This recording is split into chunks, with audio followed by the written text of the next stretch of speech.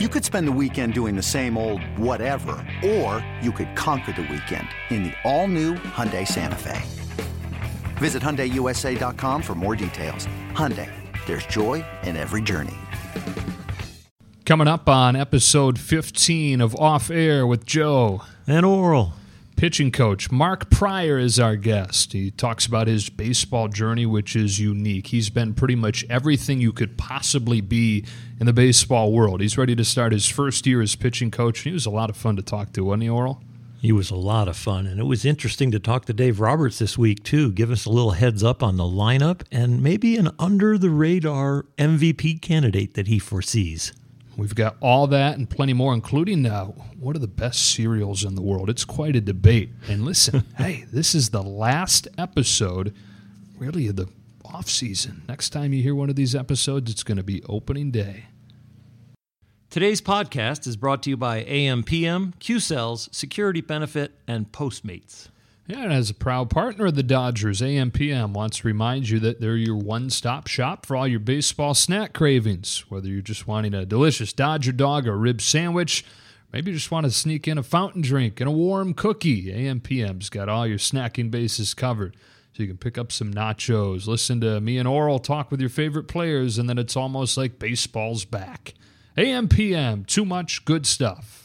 Harness unlimited energy from the sun through solar, a sustainable investment for energy independence. Curious to see if solar is worth it for you? Calculate your savings with Q-Cells, the #1 solar panel market share leader and official solar partner of the Los Angeles Dodgers.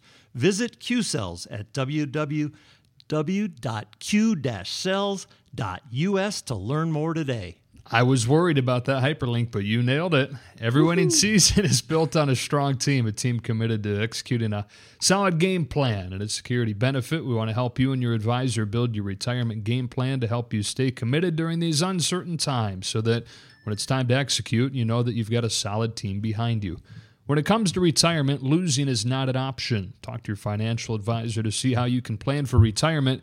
Security Benefit, proud sponsor of the Dodgers. Listen up. You guys need to be supporting your neighborhood spots right now. Order your takeout through Postmates Pickup because it's a great way to support your community. For a limited time, Postmates is giving LA listeners unlimited free delivery for 3 months when you sign up. To start your 3 months of free delivery, just download the Postmates app and sign up online to place your first order. It is episode 15, the final off-season episode of Off Air. Hit it, Frankie.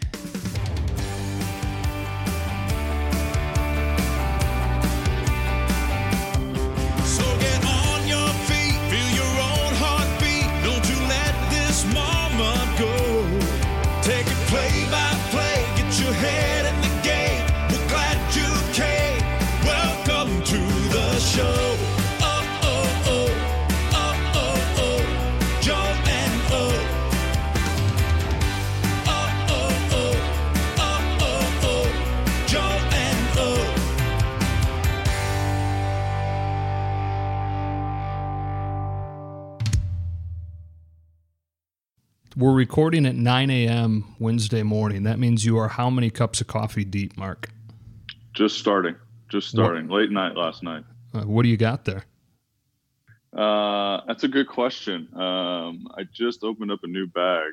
I can go get it, but I think it was something from I do a subscription from Trade Coffee. So when I was home yesterday, I just grabbed it from the house and brought it up. So I haven't looked at it exactly, but most of the time it's either Heart Coffee or Bird Rock Coffee in San Diego are my go-tos. Is that a risky proposition just to be a subscriber and just hope they send you good coffee? Actually, no. It's worked out really well. Specifically when the pandemic went down. Somebody had told me about it before. I don't know if it was Danny Lehman, who we work with, or somebody else. But it's great. They draw from roasters all across the country.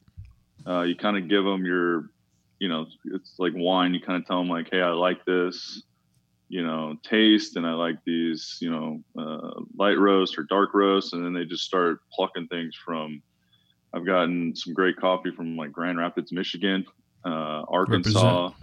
Yeah. So it's kind of cool. And then it's just, you can manage it a little bit, but it's great because you just find all these little, there's some different stuff that you're not obviously going to go.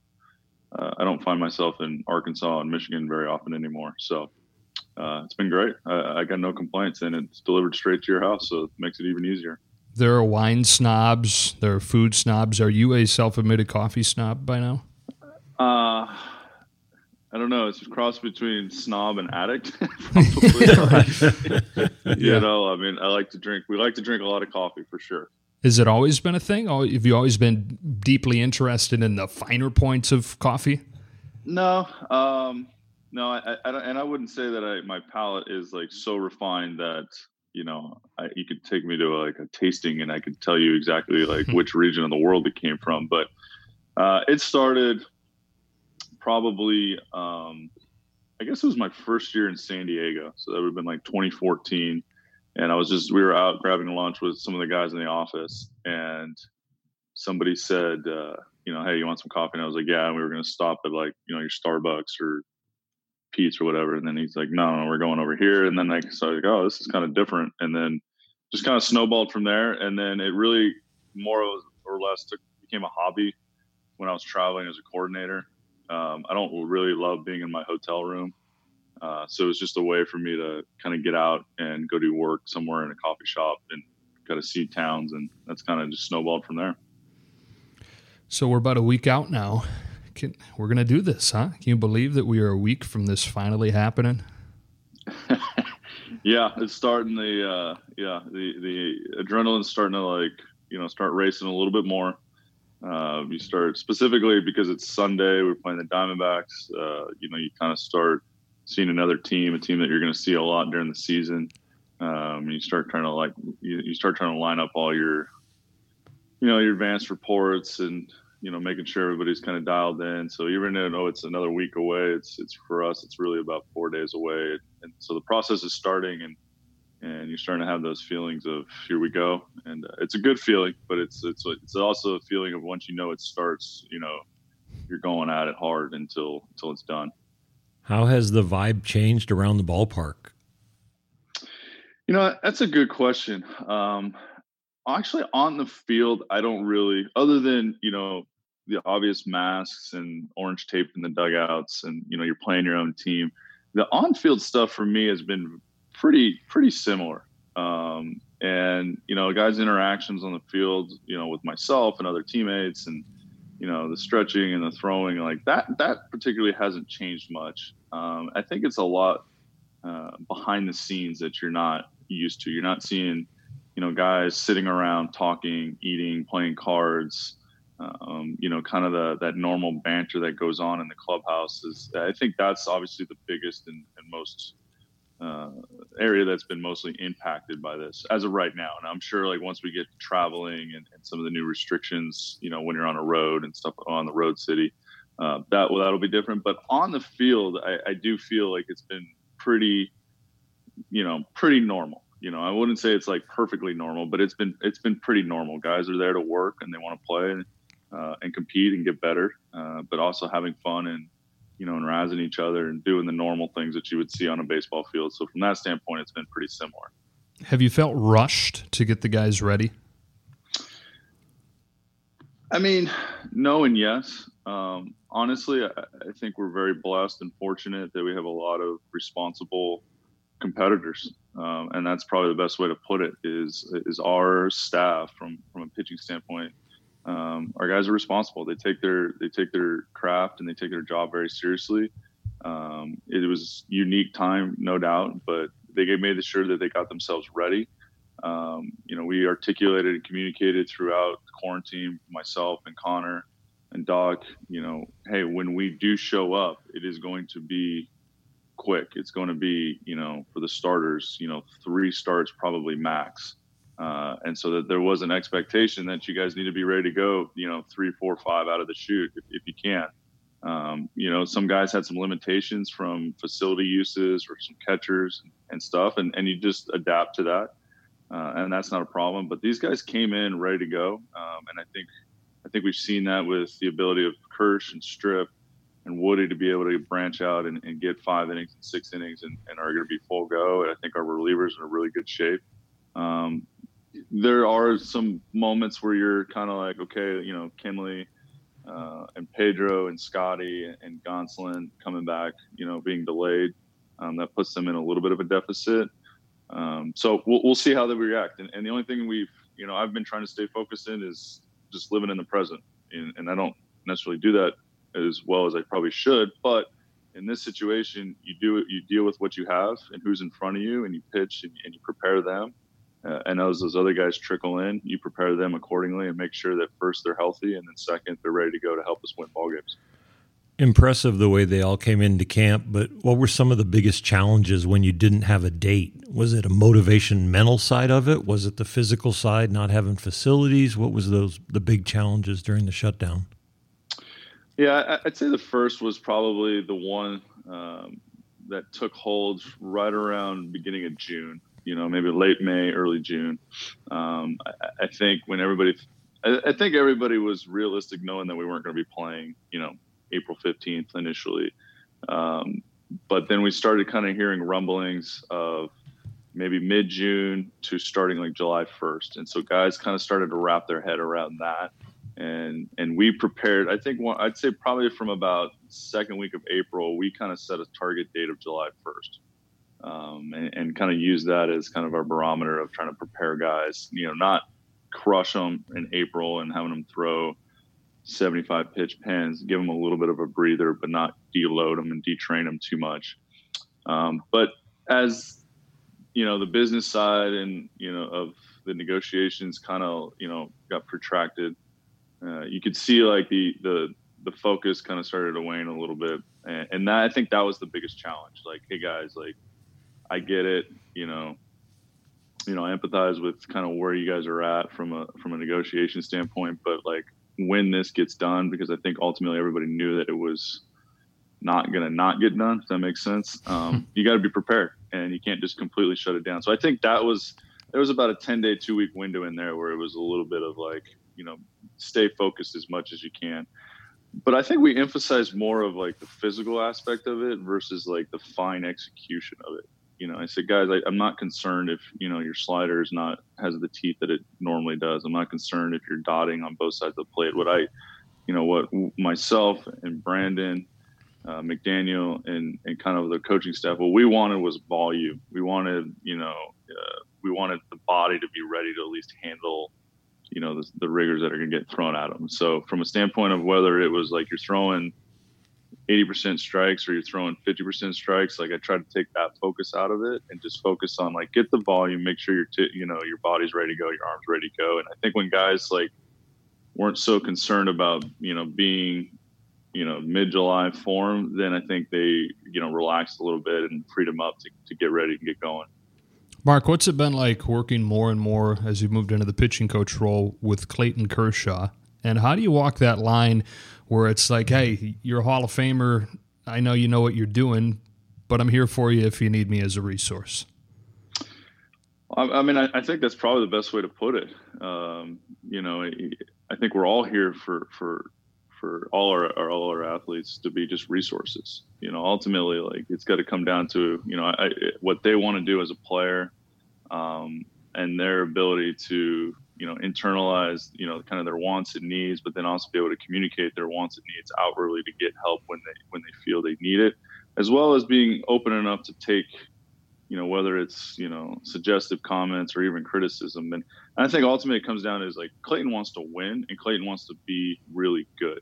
And so he's very determined and has a very, set focus on what he wants to accomplish each day. And I think it's just a mindset of knowing that, I'm here for him. And so how can I help him, and how Connor can help him, and how can, BMAC help him. And I think when we take that more of that partnership approach to it versus like, coach player, I think it works well. Clayton's very, he's very regimented in what he does. He's completely different than Walker Buehler and Strip. And so again, it's just, I've been fortunate that I was here for 2 years, was able to see the relationship that Honey had with him, and wherein Honey was able to kind of push on him to try to get some things maybe that we needed from Clayton. But I also saw where Honey knew when to step back and let Clayton, work through things on his own and let him have his own autonomy and his own in his games. And so just kind of seeing that dynamic, I think, helped me tremendously versus just coming in and parachuting in and saying like, hey, this is my idea. This is what you got. And really understanding kind of the back and forth that you need to have with Clayton and the feel that goes along with having somebody who is, like you said, who is the Hall of Famer and has done so much in this game. But it's been great. What I have actually seen out of him this year that I wouldn't say I hadn't seen in the last couple of years is there seems to be a little bit, I wouldn't say it's a freedom, but there's a little bit more at ease with him. Like, I think he's feeling much more confident. And I think that goes back to the work he had in the off season, coming into spring training, feeling 100% healthy versus the last couple of years, either kind of rehabbing and trying to put the pieces back together physically and maybe not being exactly where he wants. I think that puts a lot of pressure on any athlete, but specifically him, where he doesn't feel like he's 100% from the first day. And I think this year, what we've seen out of him all the way back to the regular spring training is just a freedom, a relaxedness, and a much more calm person. He's still the same competitor, but a much more calmer person on the mound. And I think that's freed him up to pitch and work and get his work in. How has your transition been personally from coordinator to bullpen coach to now the pitching coach? Do you feel a different pressure? Is your days different? How have you felt your transition has gone personally? Well, I mean, the obvious answer is my days were different because I was home for 3 months. It's been kind of weird. People have asked me, how's it been, obviously during this stay-at-home time. It was a little bit more like actually being a coordinator, constantly, communicating with players, trying to set some schedules and program them to try to get them ready. But so far it's been, I don't know. I guess I just don't view it as like pitching coach. I feel like we have such a great team from a coaching staff. Myself, Connor's a beast. What he can do and what his knowledge, BMAC and his staff with Travis and what they can accomplish in the weight room. Rob Hill's another guy from a coordinator, Don Alexander. I feel like when we start, viewing, I guess, the pitching instruction or the pitching department, as sometimes like we refer to, is like when we look at it as that collaborative effort, I think we accomplish so much more than, versus just myself or just Connor. And it's just something that I think we talk constantly about it, about players, about pitching, about body movements. And so that's helped tremendously. It's just that, we're all in this together. And so that's taken a lot. I feel like it's taken a lot of pressure off myself where I got to come in and I got to make sure that everything's in line. These guys, I think we bounce each other's ideas off. And I think now that we're 5-6 months into this thing, even though we haven't been playing games, just the communication, I think we have a great trust for each other and what they're doing and what I'm doing and what, Connor knows what I want to see and I know what he's trying to see. And I think his skill set and my skill set complement each other tremendously. And I think ultimately, which is most important, is I think that impacts the pitchers in a good way. And I think once we get into the season, I'm sure I'll start noticing more of the real, in the dugout, in the moments, where those conversations are a little bit different than they are down in the bullpen. In the bullpen, it's like, hey, here's our game plan. You're really good, Kenley. Like, let's go attack. Here's the 3 guys coming up. I think as being in the dugout, there's a little bit more of half psychology, half game planning, maybe some delivery tweaks, like triage delivery tweaks. I think that's where I'll start noticing there's a difference and there's a little bit more of, maybe pressure to like impact in the moment, versus like having the time to set back, come up with a game plan and then attack it that way. Several years into your coaching career here now, who do you find yourself a product of as a coach? It's a good question. I'd say probably a sum of all my coaches. I feel like I've always taken an approach to take something out of them. But I think if we go back, I could go back as far as, John Savage, UCLA's coach. He was my coach at USC. Just his discipline, his work ethic, ability to grind, day in and day out. And at that level, it's obviously, a lot of it's recruiting, a lot of it's game planning, with VHS tapes at the time. So I think John Savage, he really structured our program at the time to really like set a foundation, I think, for my discipline and how I work and time management. And then subsequently Dave Lawn behind him, who was a little bit of a different coach, but he allowed the freedom to be a professional. And so that allowed me to, basically apply what I felt my self-discipline was to what I was doing. So I think those two guys uniquely, there was the initial Tom House back in the day. Like I knew Tom from when I was in high school. He was obviously forward thinking, progressive at sometimes back then that wasn't as widely accepted. Ironically, like I'm not sure where he'd be if this was 2 decades later. He might be fitting right into kind of the wave of instruction right now. But nevertheless, like his experience as a big league pitching coach, his ability to communicate, and again, I think it comes down to establishing relationships.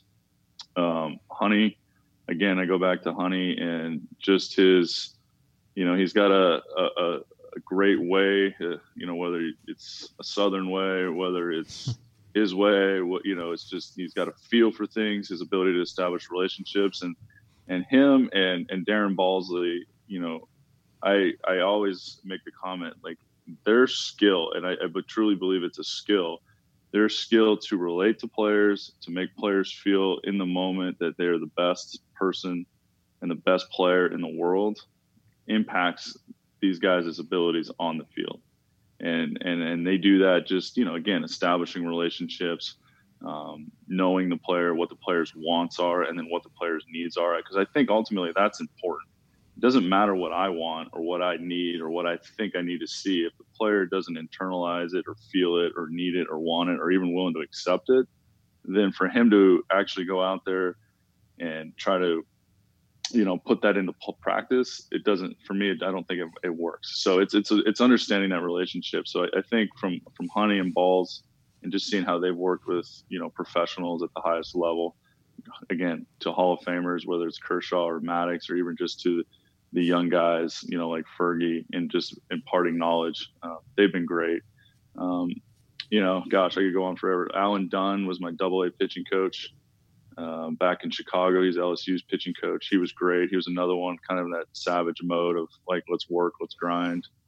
And then ultimately, I think Larry, Rothschild is a Padres pitching coach. I had him for 6 or 7 years, and I was 20, 21 when I came up. And his ability to just, handle my emotions, like of the things that I was going through, and being able to, he knew when to push me, and he knew when to like, hey kid, like just go sit in the clubhouse for a few innings and take time off. So again, everybody's added something, and you try to take something from everybody. I mean, Connor McGinnis, I'm talking to him every day about, pitch design and how to tweak things, objectively, not just necessarily subjectively with, out in the bullpen. So there's always something to learn from somebody. You mentioned Larry Rothschild. I read about the conversation you had with him pretty early on in your time in the majors, where he said, basically, look, dude, you got to chill out a little bit and enjoy the moment a little bit more, take a step back. And it sounded like it wasn't at that point in your personality to do that. Is it any easier to enjoy the moment and enjoy what you're doing in your current position? And are you able to take that lesson ever and pass it on to the guys you're currently coaching? Yeah, no, I mean, Larry, Larry, that was I do remember that conversation. And at that moment, I did not take those comments very well, and I see, I just had a mentality where I wasn't, I didn't want to leave any stone unturned. And so my mentality was, if something's going to go bad, it's not going to be because I didn't put the time in and I didn't put the effort in. And sometimes it got to the point where it was so methodical and so, I guess, maniacal in some ways that, I was just, at times I probably wasn't a great teammate. I just was like, very like focused, and I'm going to go and do my thing. But he did say, and I think when that conversation was going on is you would see almost like the stress, the weight of that stress on me on a daily basis where, I'd actually pitch good, but because I gave up, 2 runs and, maybe we didn't win the game, I would wear that, not the next day, but I'd be still wearing it leading into my next start. And, trying to prove myself that I had to get better than that. And I think he was basically trying to give me like, look, you need to have some perspective that you're not going to win all these games, and B, you got to like take a step back, realize where you're at. You're 22 years old, like, trying to get a bigger picture of it. And I do try to express that. And it took, the usual, like having kids to understand that. I think my injuries really put me in a position to where when I had the injuries, as much as they sucked and the years that it took me just to get back to even like the ability to compete, going back through AAA and Louisville and Pawtucket and Scranton, like that gave me, I think, a healthy perspective of like enjoying the game for what it is versus what I was always trying to accomplish, and a little bit of that living in the moment. So it took me years to have that, to get the perspective to truly understand living in the moment. And I feel I do that much better now. And I try to impart that on players. Like, look, your time is very finite in this game, and that can mean 6 months. That might mean 16 years, but either way, there's a very finite time in the course of your life. And I'm not saying to go out there and bust your butt and work hard, but do realize where you're at, and you are part of an elite group of people. And try to have perspective of like, you're not going to be perfect. And I think that's really tough, specifically for guys who are very, like, I guess, focused on what they do, and maybe who've had a lot of success at a certain level, and they expect that same success to translate immediately at this level. And just trying to get guys to understand that it's not necessarily always the case. And it doesn't always have to be a linear path from a performance standpoint. Mark, people know you as the second overall pick, and then the young phenom with the Cubs, and a guy that should have won Cy Young in 2003 and was an all-star and the next big thing. But what the casual fan might not know, that you touched on a little bit, is that you spent 6.5, 7 years after the injuries knocked you out of the majors trying to get back. 6.5, 7 years. What was that journey like? And how did you motivate yourself to keep going back out there year after year, injury after injury? Well, yeah, I mean, thanks for reminding me of those 6.5 years. Wow. I'm impressed. No, I mean, I think in the first part there was relief, the first surgery, I'm like, oh, sweet. Like they fixed the whole shoulder. I'm good to go. And then it kind of, obviously it wasn't as easy as, sewing me up. It was really just, I wanted to get back and I wanted to pitch, and I wanted to compete. And then, obviously after 2-3 years, you're like, all right, is this worth it? And in full disclosure, I mean, there must've been 15, 30 times where like, I'm done, I'm not doing this anymore. Moments in Tampa, Florida in the middle of the summer, and I'm, just staying at a motel like a couple blocks up from their complex. Like, I'm like, this is nuts. What am I doing? My family's at home. But ultimately, like the desire to go out and just play. Like, honestly, I was literally just trying to get back on the field to compete at a high level. And maybe at the time, the goal was obviously to pitch at the highest level in the big leagues. But it got to the point where I was like, I just want to compete at a high level. And, my wife, Heather, was extremely supportive of it. We've been together, 20, almost 22 years now. And so she's been through the ups and the downs and everything in between. And she's just like, when you feel it's time, I'll support whichever one you wanted to do. But in the same breath, like I'm watching, she's at home, we're having young kids. So it was tough. But it was literally like the one goal of, I wanted to pitch at a high level again. And, I got back to the point in 2010 where I did like one of those tryouts. Nobody wanted to sign me, just because of all the injuries, and, it wasn't that impactful. My stuff wasn't that impactful. So I went and played independent ball here in Orange County, with the Orange County Flyers. Paul Abbott was our manager. He's like, do you want to come play? And I was like, yeah, sure. He's like, where? He's like, meet me at Fullerton Junior College. I'll sign your contract in the back of the, parking lot. And I'm like, fine. And, and I got back to playing, and it was just fun. It was just fun. It was like literally Legion Ball style, like, show up dressed, ready to go, and let's play. And then that kind of gave me a little bit more motivation to keep going. And then, I just enjoyed playing. AAA in Pawtucket was a blast. Spending the summer there. There's obviously a lot of history in the area. There's a lot of history with Pawtucket. And it was just a lot of fun, and I just wanted to play the game, and that gave me more and more appreciation of why I played it from a young age and kept playing. And some of that gets lost in the shuffle of, I guess, college and drafts and, expectations, but ultimately going out there and striking some dude out, throwing 88, feels pretty good. So Oral knows that. Thanks. That was my high end. It feels better when you're broke and striking them out sometimes. Can you project back and feel what it was like when you were throwing the ball like the best of the best? Or do you watch a side work now with somebody and go, I did that, or I even did that a lot better?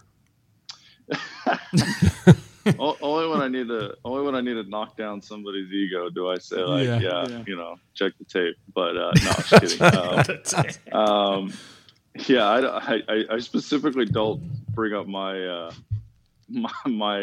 don't check my videos, because there's always enough people who've dissected my delivery at times. But I do. I mean, I think back sometimes, and it's funny now because my kids will be flipping the channels, and I think it was a few weeks ago, like the Catching Hell thing was on, and then MLB actually ran that game, and so they're watching it and making fun of my socks and sideburns, sideburn, and I'm like, what do you want me to do, But and I look at the film, and I was like, gosh, yeah, I do remember that was it was fun. Like, I mean, I'm not gonna lie. I mean, I mean, it's totally probably arrogant. Like, there was a stretch from my junior year in college till I guess until I got hit with the line drive, where, I mean, I walked out on the field and I was like, I mean, there's very few people that I'm worried about.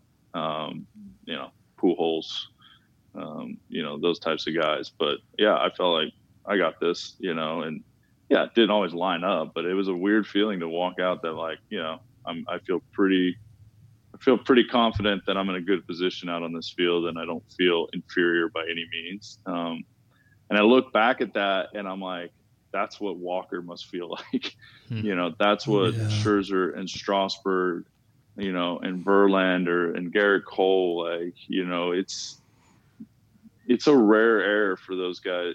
It's one to be in that moment on a given day, but I'm just impressed in what these guys have done in their careers. Like, they're living almost their entire career. Maybe Garrett Cole a little bit later in his career, but like, Scherzer's been a beast for like the better part of a decade. Clayton, same thing. Like, to be able to have, we always talk about longevity in this game.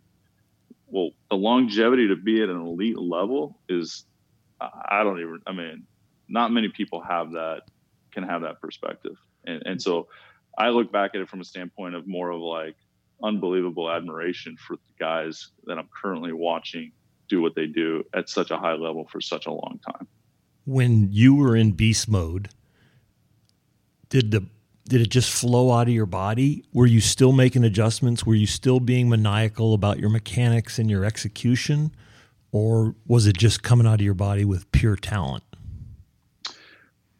I guess probably both, because in the same breath, I go back and I look at some of these videos, and and I was considered a command guy. I could put the fastball where I wanted to and stuff like that.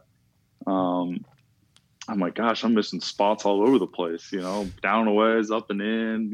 Curveball's supposed to be here and there, but constantly, always, I think most pitchers, I'd be shocked if this is not a 100% true statement. There's always some tweaking you're doing.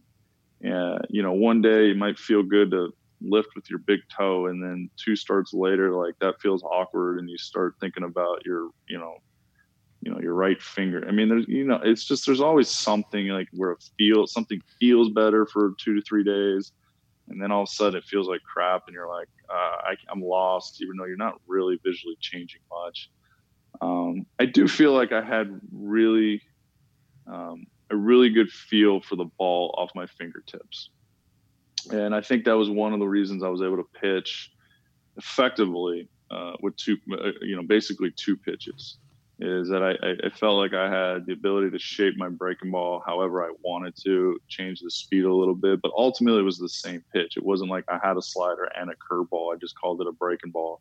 And when I wanted more depth, I got around it and, angled my wrist a little bit differently. When I wanted more sweep and hard with 2 strikes, I cut back on the grip. And so I just felt like I didn't know what I was doing back then. I don't think we knew. We couldn't quantify it. We couldn't talk about spin direction and axes and spins with the same level of finesse that we have now. And so, but I do feel like I just had the ability to change it. And I did the same thing with my fastball. If I wanted to move, people always thought I threw a 2-seamer, but I really just threw a 4-seamer. And again, I think I just had the ability to push a little bit differently off my fingertips at the last minute, not knowing it, just kind of unconsciously.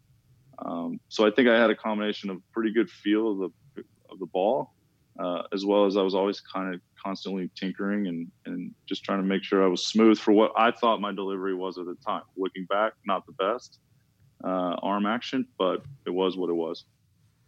Mark Orel often says that he wouldn't have been able to sleep if he pitched in this generation because there's so much rich info that he would have gathered and used. Would you have been the same way if you pitched in this generation right now? Would you have been obsessed with all the information available? I would be obsessed with the information that's going to help me get outs. And I think ultimately I go back and forth on this of how much information is too much information. So I think for me, it would be determining what I value and what I need to get outs. And I think that changes for everybody. Certain guys need to know exactly, the direction of their fastballs moving because that they can put that into practice, in real time. For me, I'm pretty simple when it comes to how I coach and how I teach, but it probably comes very simple of how I'm going to attack guys out or how I'm going to get guys and attack them. And what I don't think we ever want is to be stuck because you've got too much information. We don't want the, paralysis by analysis. There's so much information out there. And so it's really about just consolidating it down to the consumer and what he can handle, what he wants. And then as a coach and as an organization, knowing what's the best way to deliver that information. Is it visually? Is it charts? Is it just tell them this is what's really good, so let's go with it? And that spectrum is wide ranging when it comes to our 13, 14 pitchers. Some guys want it on a printed sheet. Some guys just want to be told, you telling me this is what's good, this is what's really good, and you're yeah, and they're okay, I'll go with it. And other guys really Buehler wants to know down to his, biomechanical skeleton, to look at his posture at foot strike.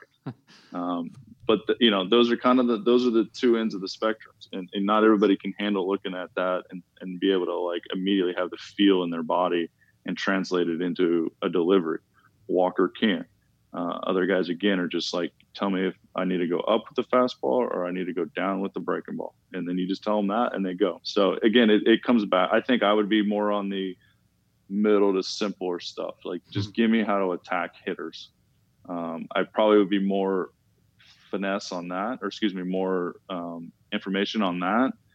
And when it came to the body, I'm more of a feel guy, just give me some quick hits and let me see if I can feel it. Because ultimately, you're your own pitching coach when you go out on that mound. We only get a couple visits, and again, it's more of it's more of a triage, quick fixes, breathe through your eyelids and let's hope that works sometimes. There's nothing major going to happen between throwing a 2-0 fastball, to Mike Trout that I'm going to walk out there and give them something that's so impactful that's going to make them all of a sudden go boom, boom, boom. Yeah. So they need to be. We talk about that all the time. You got to be able to make adjustments on your own on the fly. You going to miss being down in the bullpen at all? For sure. Yeah. What are you going to miss about it? Just it's that we all have our timeline through the course of a day, and honestly, those first. You get to the field, you start prepping for the game, or you're prepping for the next series, and then you're out on the field, and tweaking, talking, doing a bunch of things. And then, so there's this kind of like build up. But that first, like, unless something crazy happens or there's an opener or a bullpen day, like those first 4 innings are just, it's kind of like this cool downtime where you're watching the game and you're watching it with, you're paying attention, but you're also like, just kind of like, you're playing some games or you're talking, people are telling stories.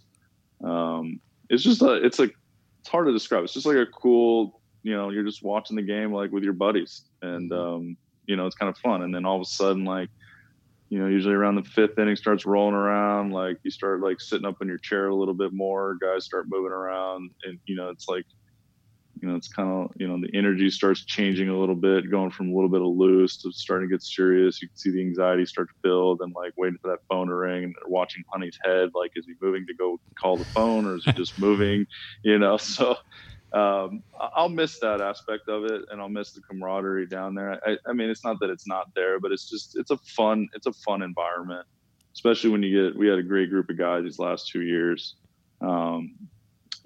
Cleric, Joe Kelly, Pedro, like there's just so many different personalities, and it's just fun to watch each other, them get on each other and just be a fly on the wall or be a part of it. So I'm going to miss that aspect of it for sure.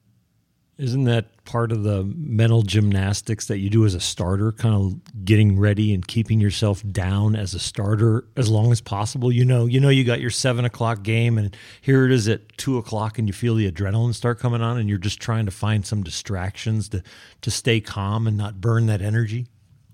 Yeah, and that's for sure. And and that happens. It's almost like there's the day of like that, and then there's the 5 days in between, and guys always get upset because starters are sometimes goofing off during games and stuff like that. It's because they spend most of their work day in between starts from, 2 to 6, like grinding through their workouts. And it's like they need a chance to blow off some steam.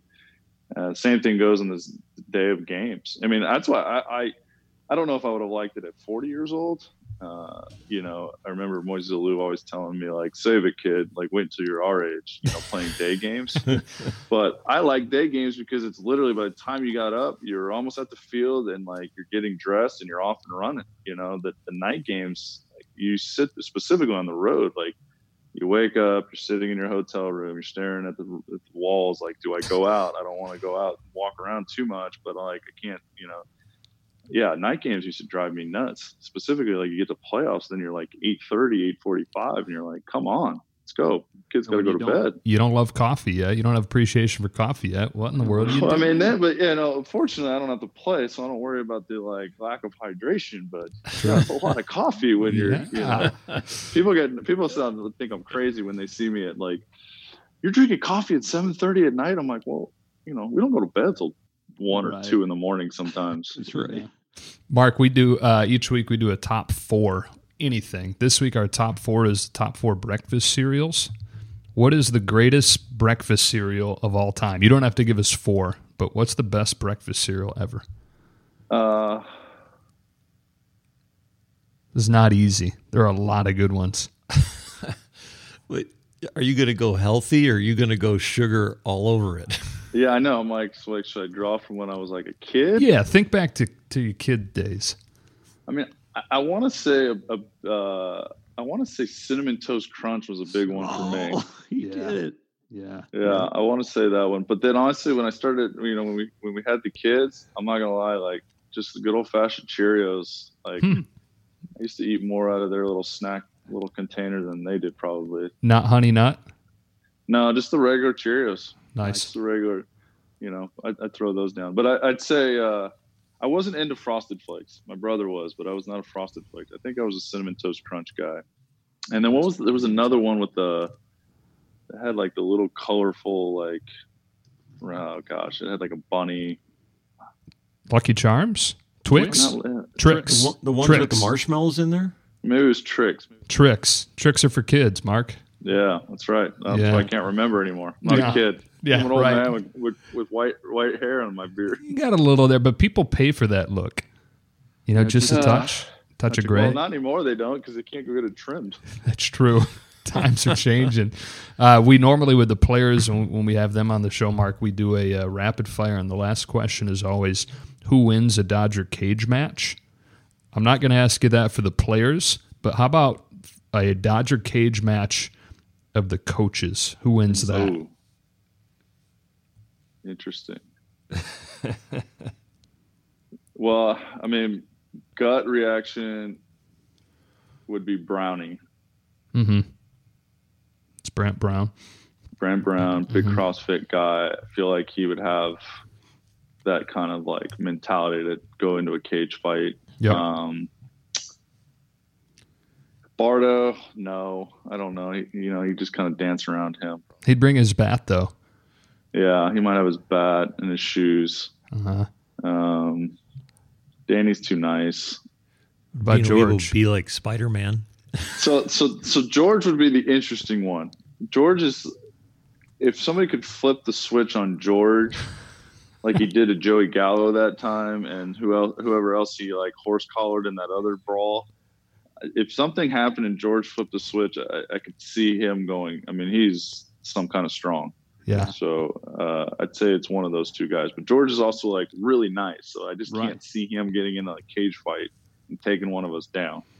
It's not his personality. You got to watch out for Bob Guerin too. Get those big ass hands on you. And you he'd be like Andre the Giant, and like the Princess Bride, where he just grab you and throw you. Mark, thanks for spending so much time with us today, and good luck as we get this thing going. It won't be long now. All right, 8 days. Let's do it. All right. Take care, big guy. Dave Roberts, what was the best thing you saw this week? Well, I think I saw it and everyone else saw it. This hashtag Chico, clubhouse attendant. Chico's, been with us since I think 2008, and former baseball player. But because we had a lack of we're one player short, so we had to use him out there in left field, and I didn't know what to expect, guys. But he ends up like making diving catches. He's throwing out Chris Taylor. He doubles up Gavin Lux, and like he's like trending all over Twitter. So I'll tell you, we're going hard, we're grinding, but to have a little levity and have Chico be a part of it has been so much fun. If you gave him 4 at bats and he went 3 for 4, would he be an A-ball if the minor league systems were opening up? Yeah, I think so. Or I think he's trying to make our 60-man roster and potentially get on the 30. We'll see where we go. It's funny is that people keep talking about trying to get him in at bat, but I've got to protect the egos of our pitchers too. There just doesn't seem to be a whole lot of upside for the pitchers. Well, the good thing for you, Dave, is because you never want a message from the manager in the press and then a separate message from the player in the press. You and Chico are on the same page. I don't know if you saw, he was quoted as saying, "I don't want to hit. I'll embarrass myself." So, yeah, well, that's good that we're saying the same thing. That's very good. Oral, what was the best thing you saw this week? You know what? It's a tad selfish, but you both know, and the audience by now knows, that we moved into a new house in November, and some of our new family room furniture arrived. So happy wife, happy life. Yeah, tell me again. You moved in when? Back in November. So you've had no furniture? No, we ordered it. They got to find the material, and then the COVID put down, the furniture makers for a while. So yeah, we just got some 2 new couches, a couple new chairs, and a coffee table. Where you been sitting for the last year? We bought furniture, kind of temporary furniture and couch on the, and we knew we were going to give it to one of our kids. So we picked a very neutral color of a couch that we could move on to the kids. Best thing I saw this week, or I don't know if you saw this, but the newest inductee into the UCLA Bruin Sports Hall of Fame, Dave Roberts. Congrats, Doc. Thank you very much, guys. Thank you. It's a class of 9, and I graduated in 1994. So obviously UCLA athletics, it's such a huge honor for me, guys. And it's a part of who I am. And, on the field, off the field, I'm very honored. And Oral is very familiar with Hall of Fames, but I'm not. So this is very special to me. So thank you, guys. You're going in before Garrett Cole. Yeah, that's right. Nice. I got a few years on him, but that's a feather in my cap. That's exactly right. Before Garrett Cole, and in the same class as Kevin Love and Russell Westbrook. Yeah, exactly. And that's something that no one's going to be able to take away from me. So hopefully we do something in the fall that things kind of ease up a little bit and makes sense, because I would love to get to know those guys and the other inductees, certainly. Well, congratulations. It's great news to see that today. Very happy for you, obviously. Well-deserved. Take us inside camp, Doc. What's going on besides Chico? What's new? Well, we're doing a lot of inter squatting, and I know that you guys have seen Bob Guerin. He's been the umpire behind home plate, so he's taken some ribbing, but I think he's done a great job. And now we've got umpires, 2 regular umpires, so that's been good. We're getting the testing, guys, every other day, the saliva testing.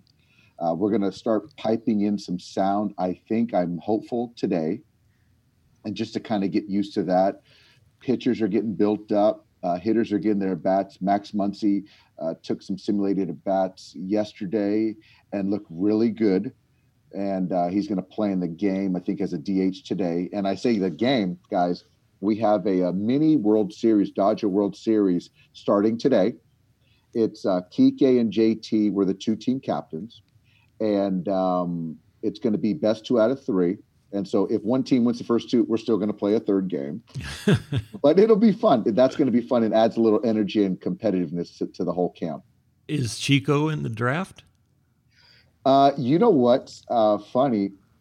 I think he did go in the draft. And I think Kike took him. Number 1 pick overall. Yeah, it was kind of like Betts, Seager, Chico. Yeah, right. Can't go before Betts or Seager, but then he fits in. He slots in there right about third. Thank God they're going to start piping the crowd music in. I don't know how it is to actually be in it, Dave, but it's weird watching from home and hearing the echoing and just it's like watching golf. It is, but I'll tell you this, is that what I'm very, and you guys know me as an optimistic guy, I just think that it's an opportunity in the sense of it's a little eerie, certainly, but for the viewers at home to have coaches mic'd up at different times, to have players mic'd up at different times. We're even talking about potentially some guys that have to sit in the stands, whether it be a starting pitcher that's not pitching. You can have a conversation, you 2 guys can go to them. And I think there's going to be an ability to peel back certain layers for the fans to kind of connect more with all of us.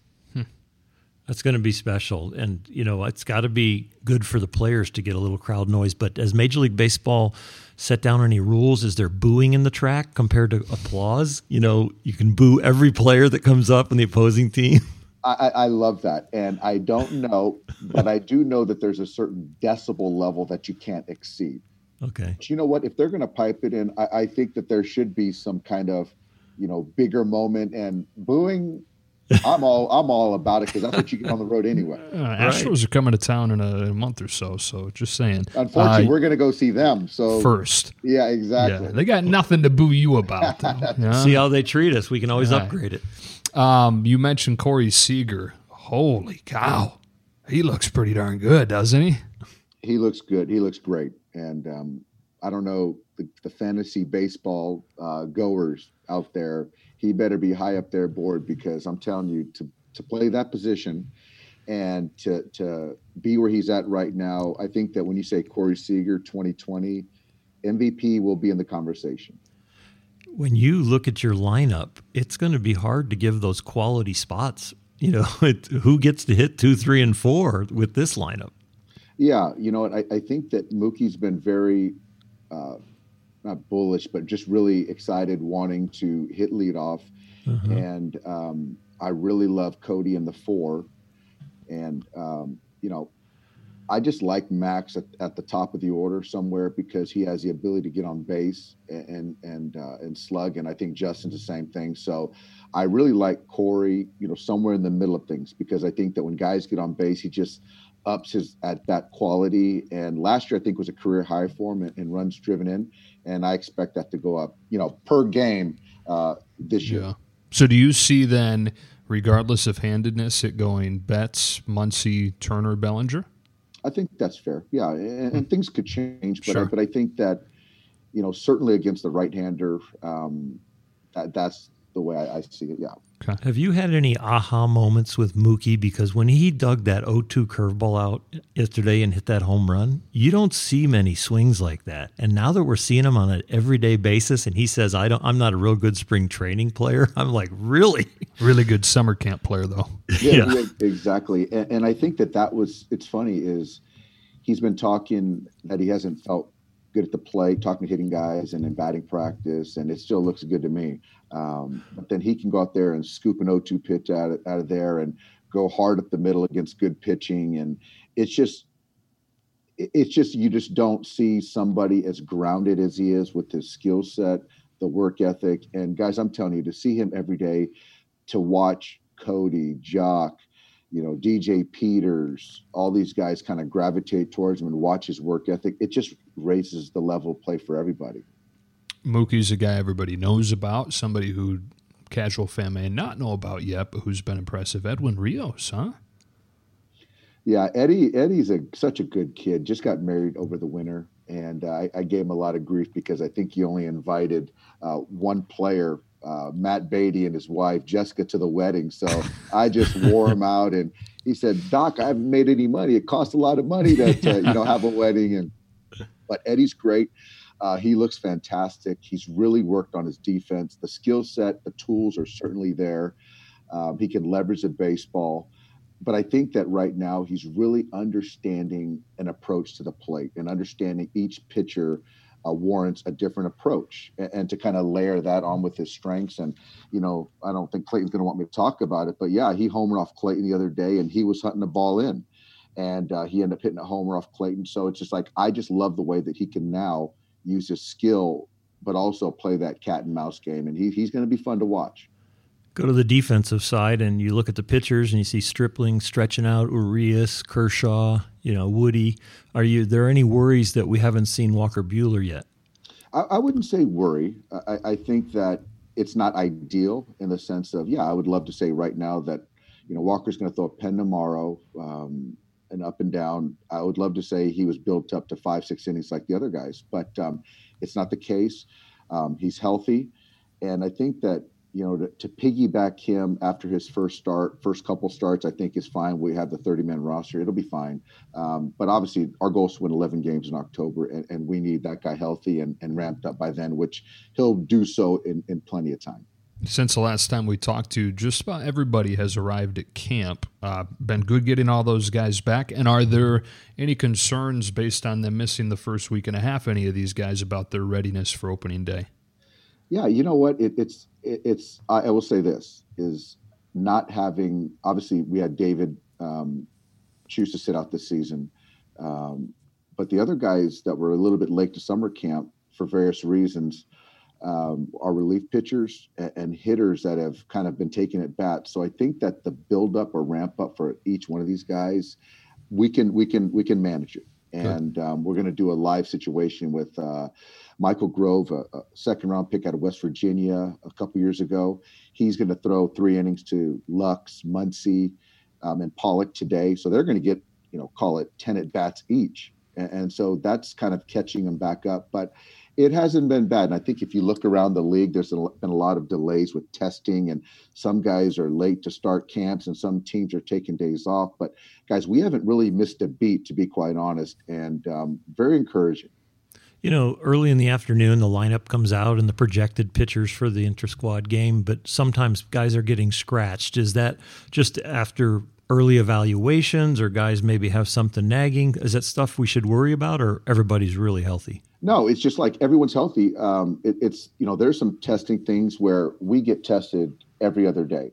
So if the test doesn't go through, or we can't get the test results and they're pending, then we can't play the guys. So I think that for us, we're still hopeful guys will come out and test negative. But I think that until we get everyone's results, those guys we got to kind of put on the back burner for the day. And that's what we've done with certain guys. So there's a chance that I could end up doing a broadcast by myself if Joe's results don't come in. I don't want that.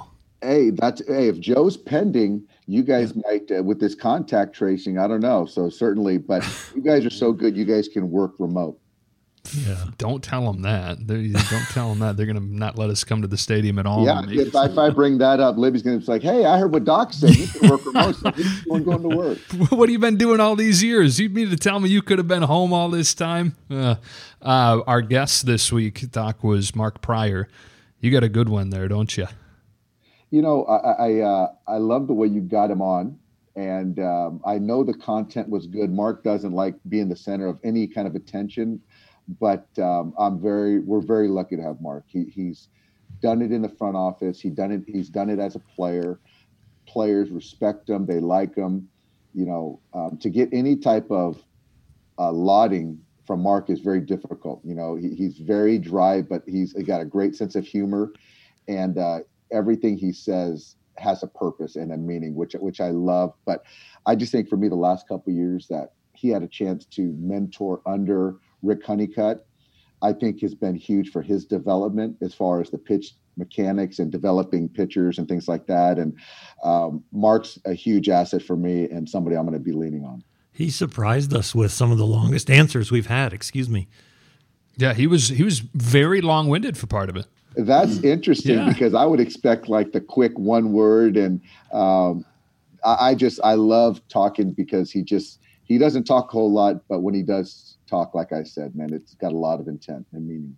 You're going to have to go back and on your very short commute to the ballpark over the next few days, listen to the Mark Prior interview. Maybe a side of him even you've never seen. I love it. But I come back, guys, and I listen to the shows, and I hate hearing my voice. So that's number one. I'm going to get that said. I don't know how you guys do it on the radio or on TV all the time. Get used to it. Okay, I hate my voice. But I do love how you guys kind of circle in different guys, and I love the pitching side. And it's fun because it's a great conversation with three friends, and I appreciate it.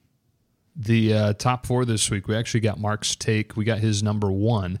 But our top four is going to be top four cereals. I don't know about you, Doc, but Libby and I had a fun time sitting down and trying to decide this. What are your top four cereals?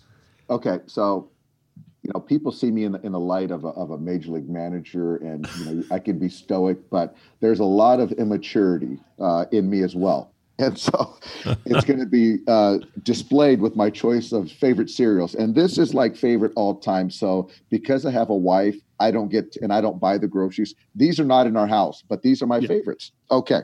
Number one, Crunch Berries, not Captain Crunch, the Crunch Berries. I love those. Yeah. That's your number one. That's your number four. That's top? Number four. Okay. Gotcha. Fruity Pebbles. I'm all about the Fruity Pebbles. So it just kind of speaks to my immaturity. And third, Golden Grams.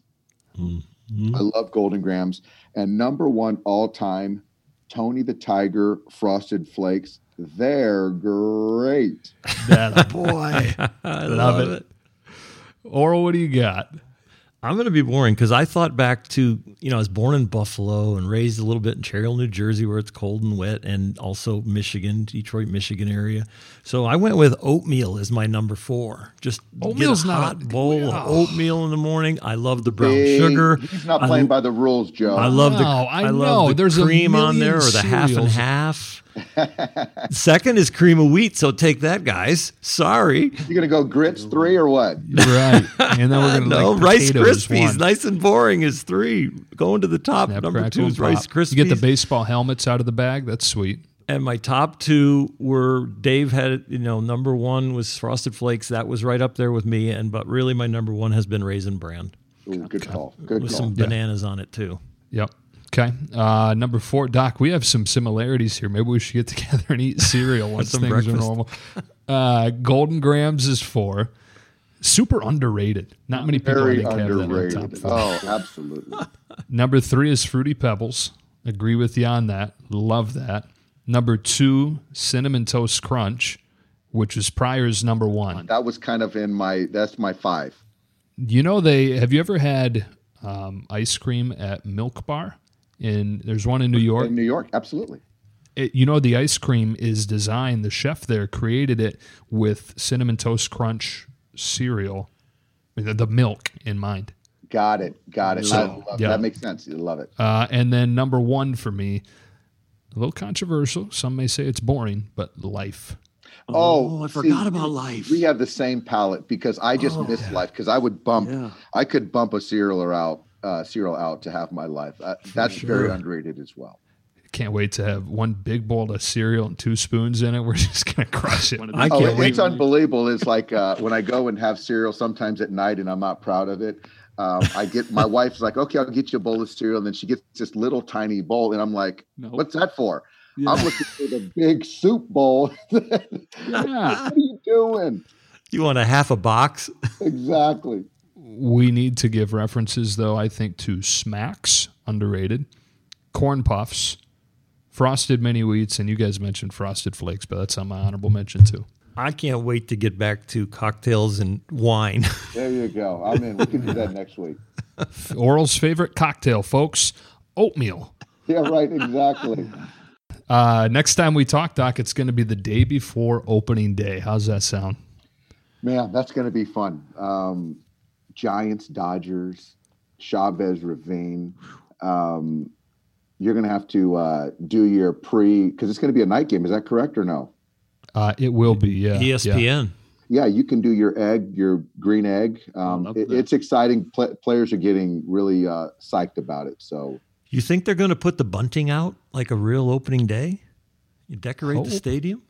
Well, gosh, Oral, we're going to have cardboard cutouts of Dodger fans across the country. So, I guess I would assume if we're going to have that, we should have some bunting as well, right? Right. Yeah. Deal. We'll make sure we'll make it happen. Oral knows people. Thanks, Doc. All right, guys. Have a good one. Talk soon. See ya. Oral, what are you most looking forward to this week? Well, we record this on a Wednesday, get released on a Thursday, and when this is released, I'll be in a car to Los Angeles, and then I'll be getting my COVID test that afternoon, so we're leaving at 7 a.m. in the morning, and I'm looking forward to being in that booth with you and Boyd and Rick and doing Dodger games. Yeah, it's a pretty easy answer this time, isn't it? Sunday night, the first of the 3 exhibition games. So you've been doing the scrimmages from your house in Vegas, and then John Hartung is handling a scrimmage version of play-by-play of that. And you guys have like 14 different analysts on there. But once we get into the exhibition games, the 2 with the Diamondbacks, the 1 with the Angels, it will be, for the first time, a traditional broadcast. With cutout fans. Cutout fans. Yeah, as traditional as it can be in July of 2020, a year unlike any other. I love you, man. Love you, buddy. Can't wait to get this going.